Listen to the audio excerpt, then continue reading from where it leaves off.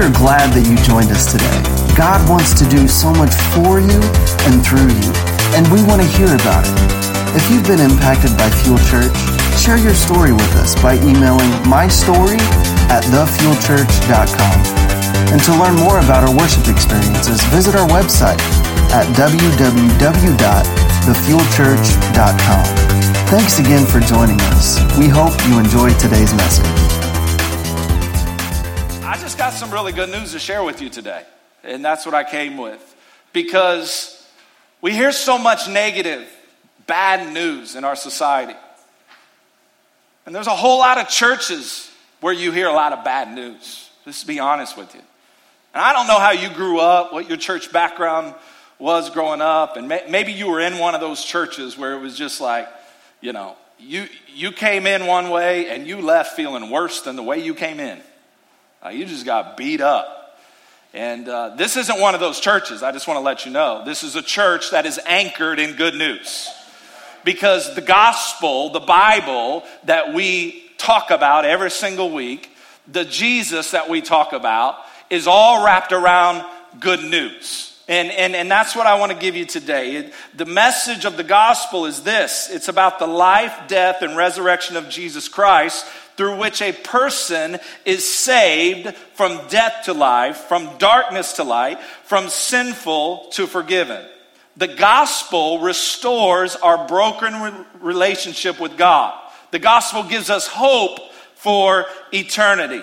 And that, my friend, is some good news. Like, he ain't in that tomb. Jesus crushed YOLO. Come on.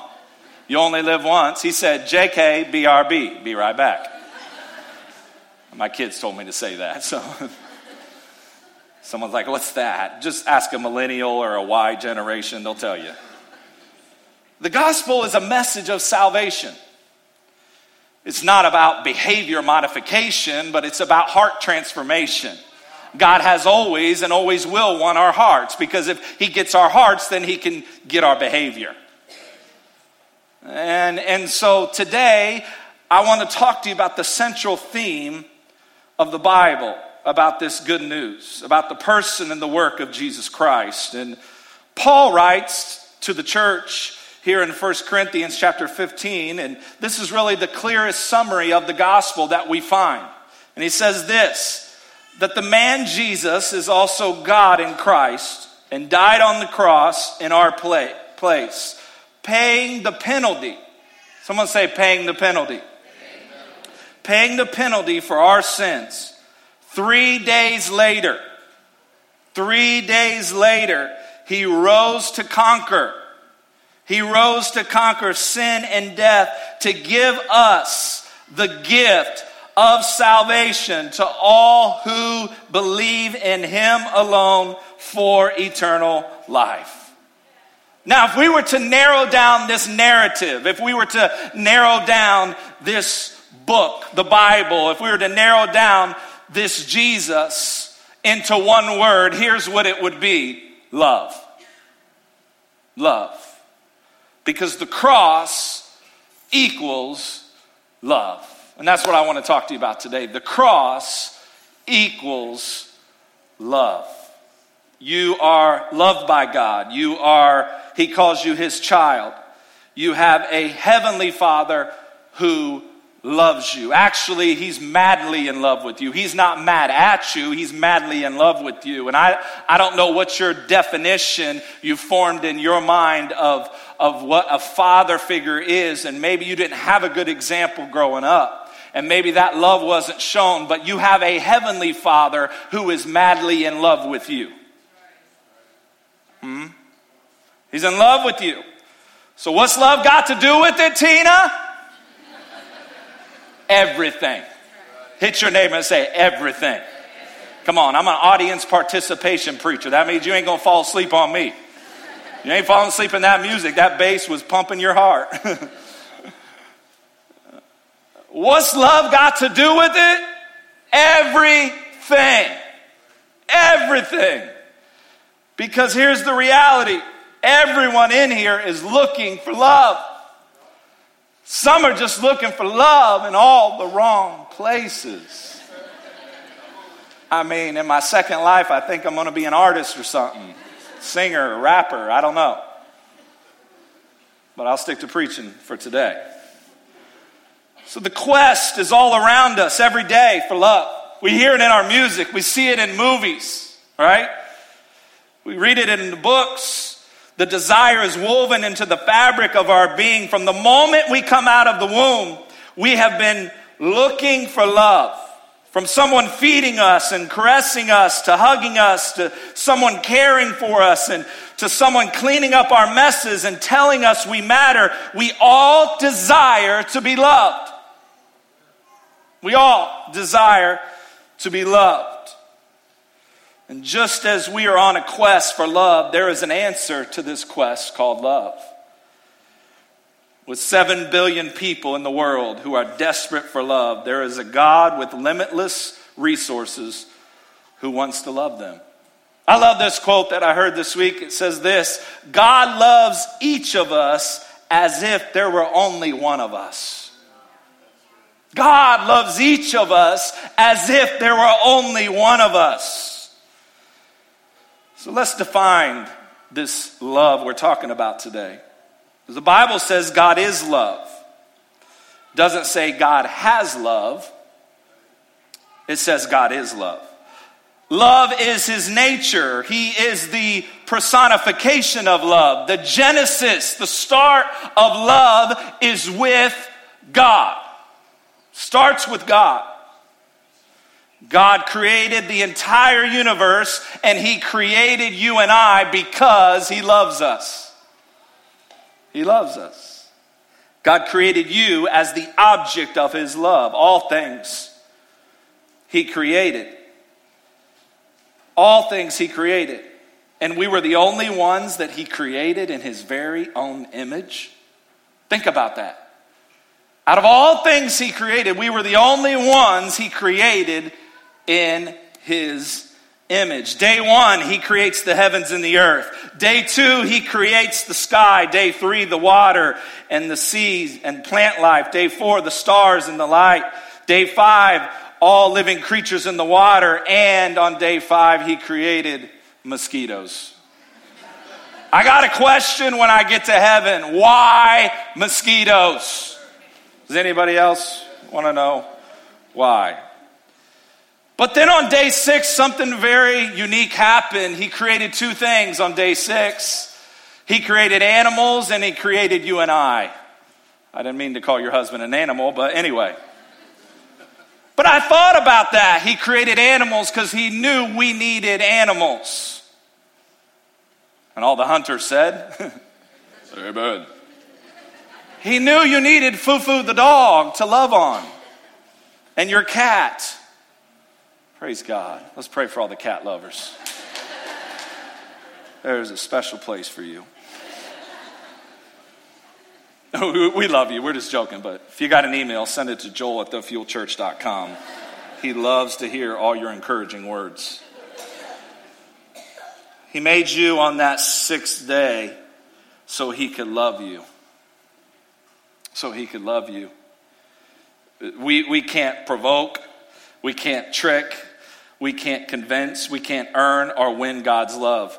God doesn't love us for what we do right or what we do wrong, but because of who we are, we're his kids. How many parents do I have in here? How many parents do I have in here? I know there are some days are an exception where you want to send your child into eternity. Like, I love you, but I'm sending you to heaven early if you don't stop. That's an exception. But on most days, you would do anything for your child. You would do anything. You would stand up for your child. If they were being bullied, you will march yourself into the principal's office, mama, and you will tell that principal what's up. And you will say some choice words because it's your son. And you will fight the coach of the baseball team who says your son has no ability to play baseball. Your son strikes out every time, but you will fight for your son and you will tell him he is the best baseball player since Babe Ruth because he's your son. He's your son.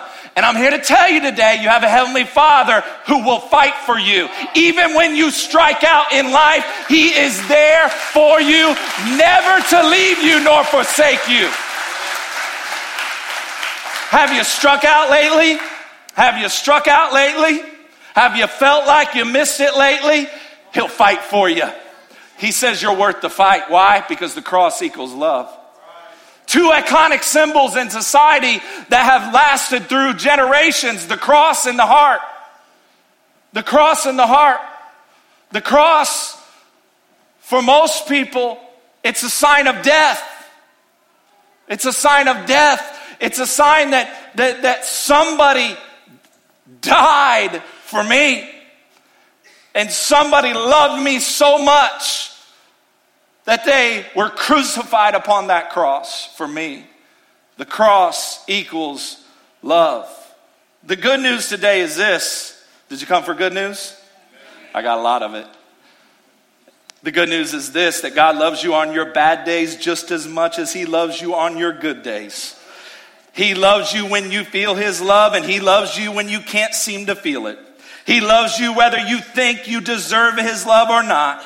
There is nothing you will ever do that will make God love you more than He does right now. And there is nothing that you will ever do that will make God love you less than He does right now.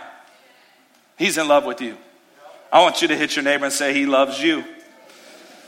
God never made a person that He didn't love. He made you and He loves you. God doesn't make junk. He loves you unconditionally. Now we're familiar with man's love, which is based on conditions. If you do this, then I love you. If you say this, then I love you. But God's love is totally different. It's unconditional. He puts no conditions on it. He says, come as you are. You're my child and I love you. So no matter what you do, God cannot stop loving you. You could leave this place today and say, hey, it was cool. I like the light show. I like the smoke. Next week, I want to get into the smoking section in the back. But I just don't know about this God who supposedly loves me. How could He love me? How could He desire me? My life is a mess. I've made too many wrong choices. I've gotten myself in so much trouble. How could God love me? And we find in the Bible, there's a man named David who actually was called a man after God's own heart, even though he messed up time and time again.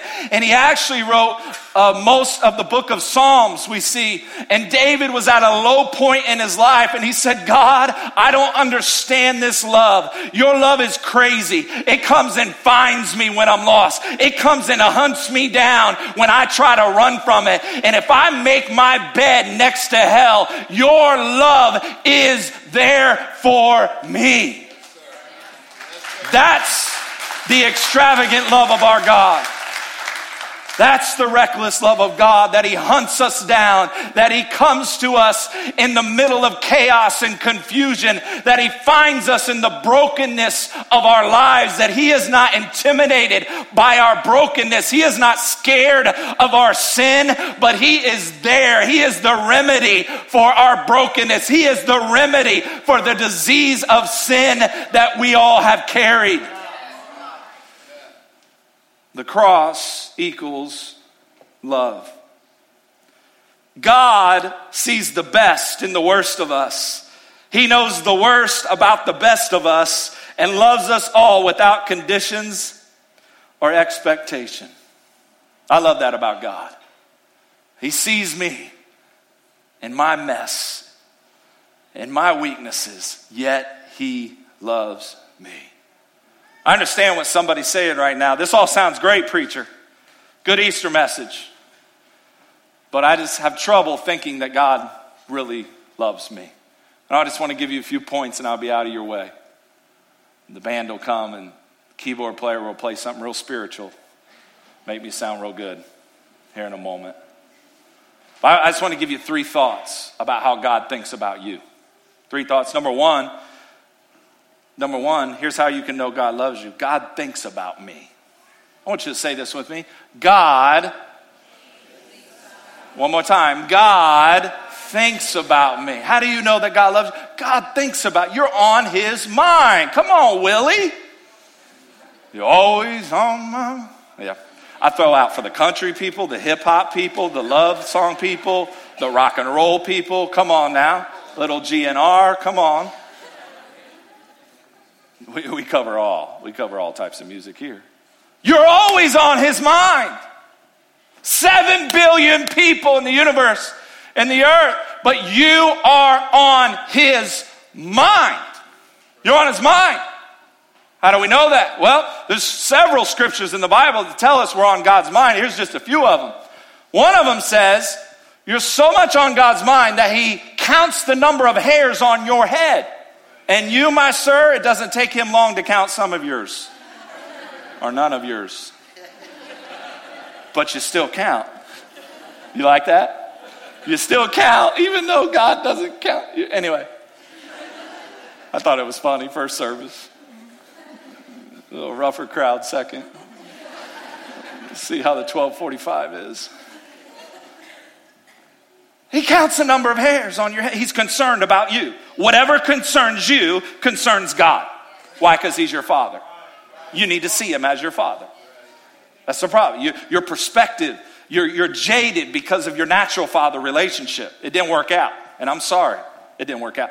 But you got to change your perspective on this. Because your heavenly father says, I care about you. I love the scripture. It says, God tattooed each of our names in the palm of his hands.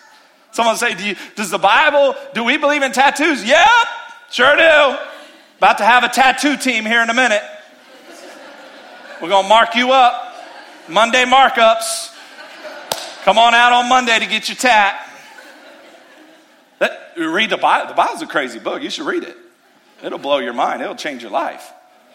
It says that God has your name tattooed in his palm of his hand. Why in the hands? Why in the hand? Well, the hands are used to love your children, to embrace your children.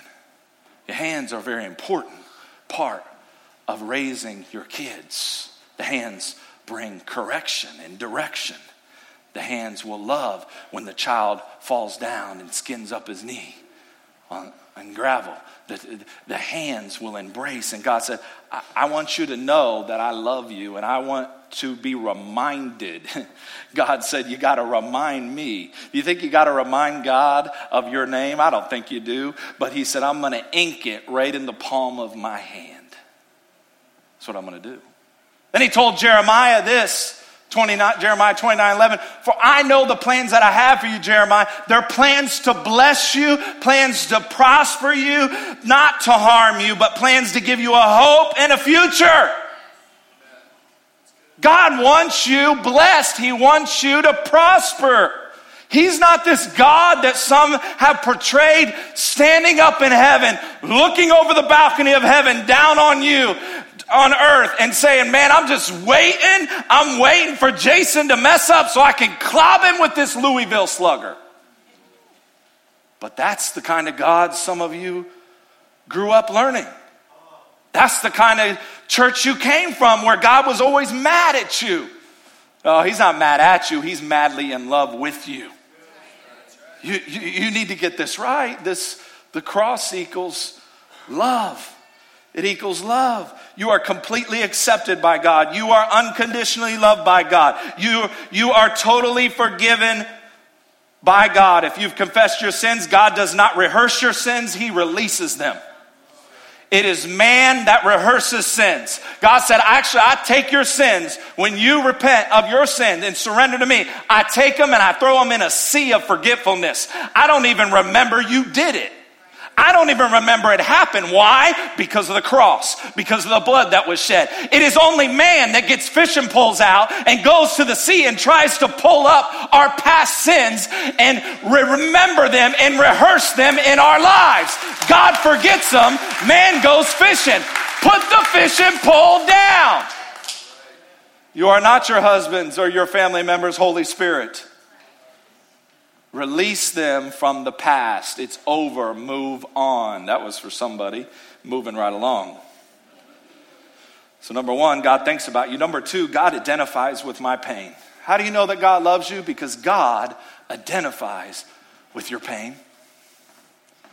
Pain is real. And if I were to take the microphone and hand it to everybody in here and say, tell me about the pain in your life, we would have some crazy stories. Actually, we would hear stories that would say, how are you even sitting here today? There's no way you should be sitting here due to all the pain that you went through growing up as a child, due to all the pain you went through in that broken marriage, that broken relationship. You should not be sitting here in your right mind. God identifies with our pain. It's easy to feel alone when we have pain, but we must realize we are never alone.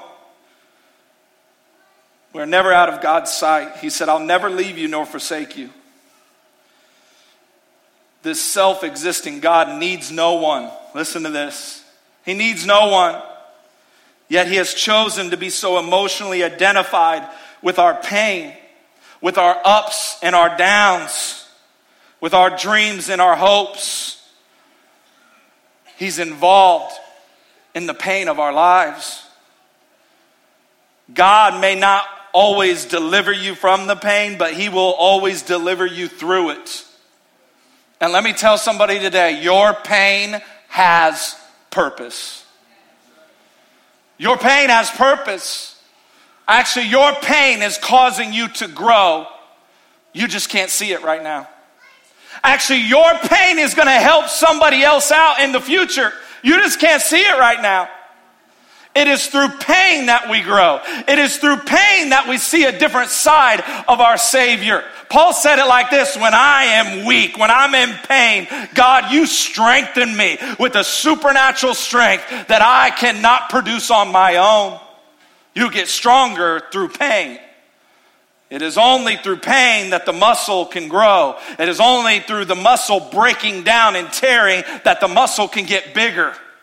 It is only through pain that you can grow spiritually. It is only through pain that you can be more mature as a Christ follower. We don't like pain, but it's a part of life, and God identifies with our pain. I'm here to tell you today, God doesn't waste pain. He doesn't waste pain. He'll use it for his glory and his honor if you press through the pain. If you press through the pain. Who am I talking to today? Maybe a broken marriage. Maybe a fractured relationship with a family member. Got some pain. Maybe there's mental torment in your mind. Maybe there's deep hurts caused by someone you love. Maybe someone's dealing with a physical pain, a disease, a sickness. I don't know what your pain is. Financial ruins, it could be, but Jesus can identify it. In Hebrews it says he was tempted in all points as we will be, yet without sin. And it says this, that he did not sin, but he was touched with the feelings of our pain. I love that. He was touched with the feelings of our pain. God identifies with your pain. He identifies with it. Your pain can do one of two things. It can draw you closer to God or further from him. It can cause you to bow a knee and surrender, or it can cause you to point a finger in bitterness. That's your choice. But God is there in the pain. And the third thing as we wrap up today, how you can know God loves you is this: God took action on your behalf. Come on, let's say this together. God took action on my behalf. One more time. God took action on my behalf. It's easy to feel unloved because of our failures and our sin. I love what 1 John 4:9 and 10 says.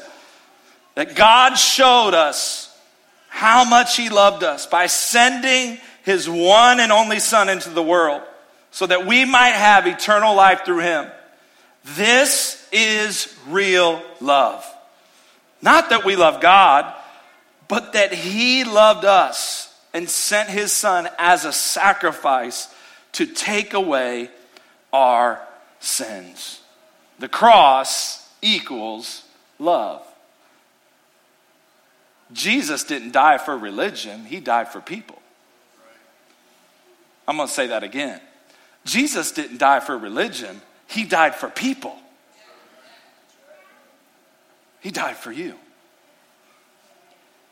And the best way for me to explain this kind of love is through a story that I'm going to tell you. I'm going to place myself in the story, but when you hear my name in the story, you could easily insert your name in the story. And the story goes like this. There was a legal transaction that took place upon that cross. There was a legal transaction. Somebody had to die in order for sins to be forgiven.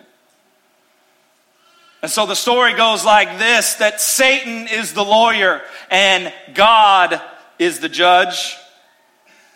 And there I stand, Jacob Paul Burgeye, in the courtroom. I stand in the courtroom and Satan says, this man is guilty of sins, many sins from many years. He's guilty, Your Honor. I have the video evidence. I have the eyewitnesses. They're here to testify that Jacob is guilty. And because he is guilty, he must pay for his sins. God the Father looks at Satan. Satan says he needs to die because he has sinned. And the wages for his sin, Your Honor, is death. Listen. The wages for his sin, Your Honor, is death. As God the Father is about to slam the gavel down, a voice speaks up from the back of the courtroom. And Jesus says, Your Honor, may I approach the bench? May I approach the bench because, Your Honor, I was in all points tempted as he was. The devil pipes up, Satan, and says, nevertheless, an eye for an eye, a tooth for a tooth. God begins to speak and he says, this is my word. I cannot break it. Somebody must pay for Jacob's sins. He must confess it. He must pay for those sins. Jesus begins to speak and he says, Your Honor, may I offer an exchange? May I offer an exchange? The Father says he must own his sins, though, and he must confess it. Jesus says, you're right. So the Father takes out the death warrant, brings out the death warrant, and he gives it to me. And Jesus tells me, Jacob, sign your death warrant. Sign your death warrant. And he says, now endorse it over to me. And where I, Jacob, sign my name in shame, Jesus signed his name in blood.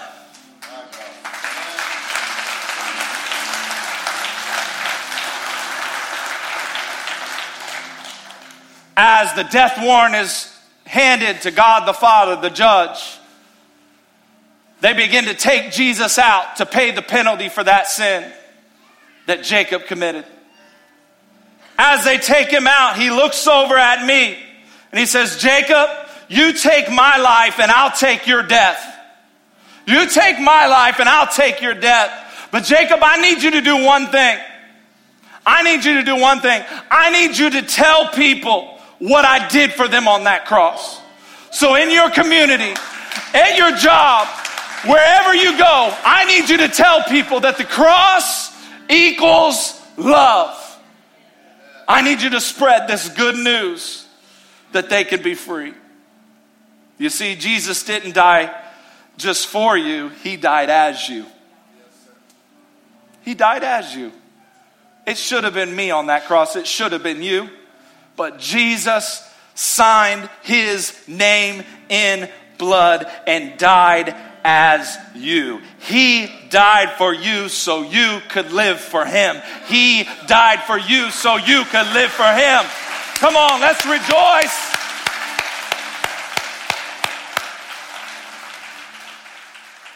Stand with me. Hey, thanks for listening today. And maybe you're out there and maybe you feel far from God today. Maybe life has thrown you a curveball. You've taken some wrong turns. You've messed up. I'm here to tell you about God's love for your life. You know, it's real and it's for you. And no matter what you've done, no matter where you've gone, God is there. His love is unconditional. And the Bible says that if you just confess with your mouth, believe in your heart, you're saved. And I'm going to lead you through a prayer, and I just believe that if you say this prayer and mean it with your heart, the Bible says you're saved, and I want to encourage you to tell somebody about this decision, but just wherever you're at, just say, God, I ask you to forgive me of my sins, come into my life, change me, in Jesus' name. It's simple as that, and I encourage you, find a good local church. If you can get to Fuel Church, get here. God is moving. God is doing some great things in the lives and families of the people that come here. But find a good church where you can grow in God. Until next time, God bless you. Have a great week.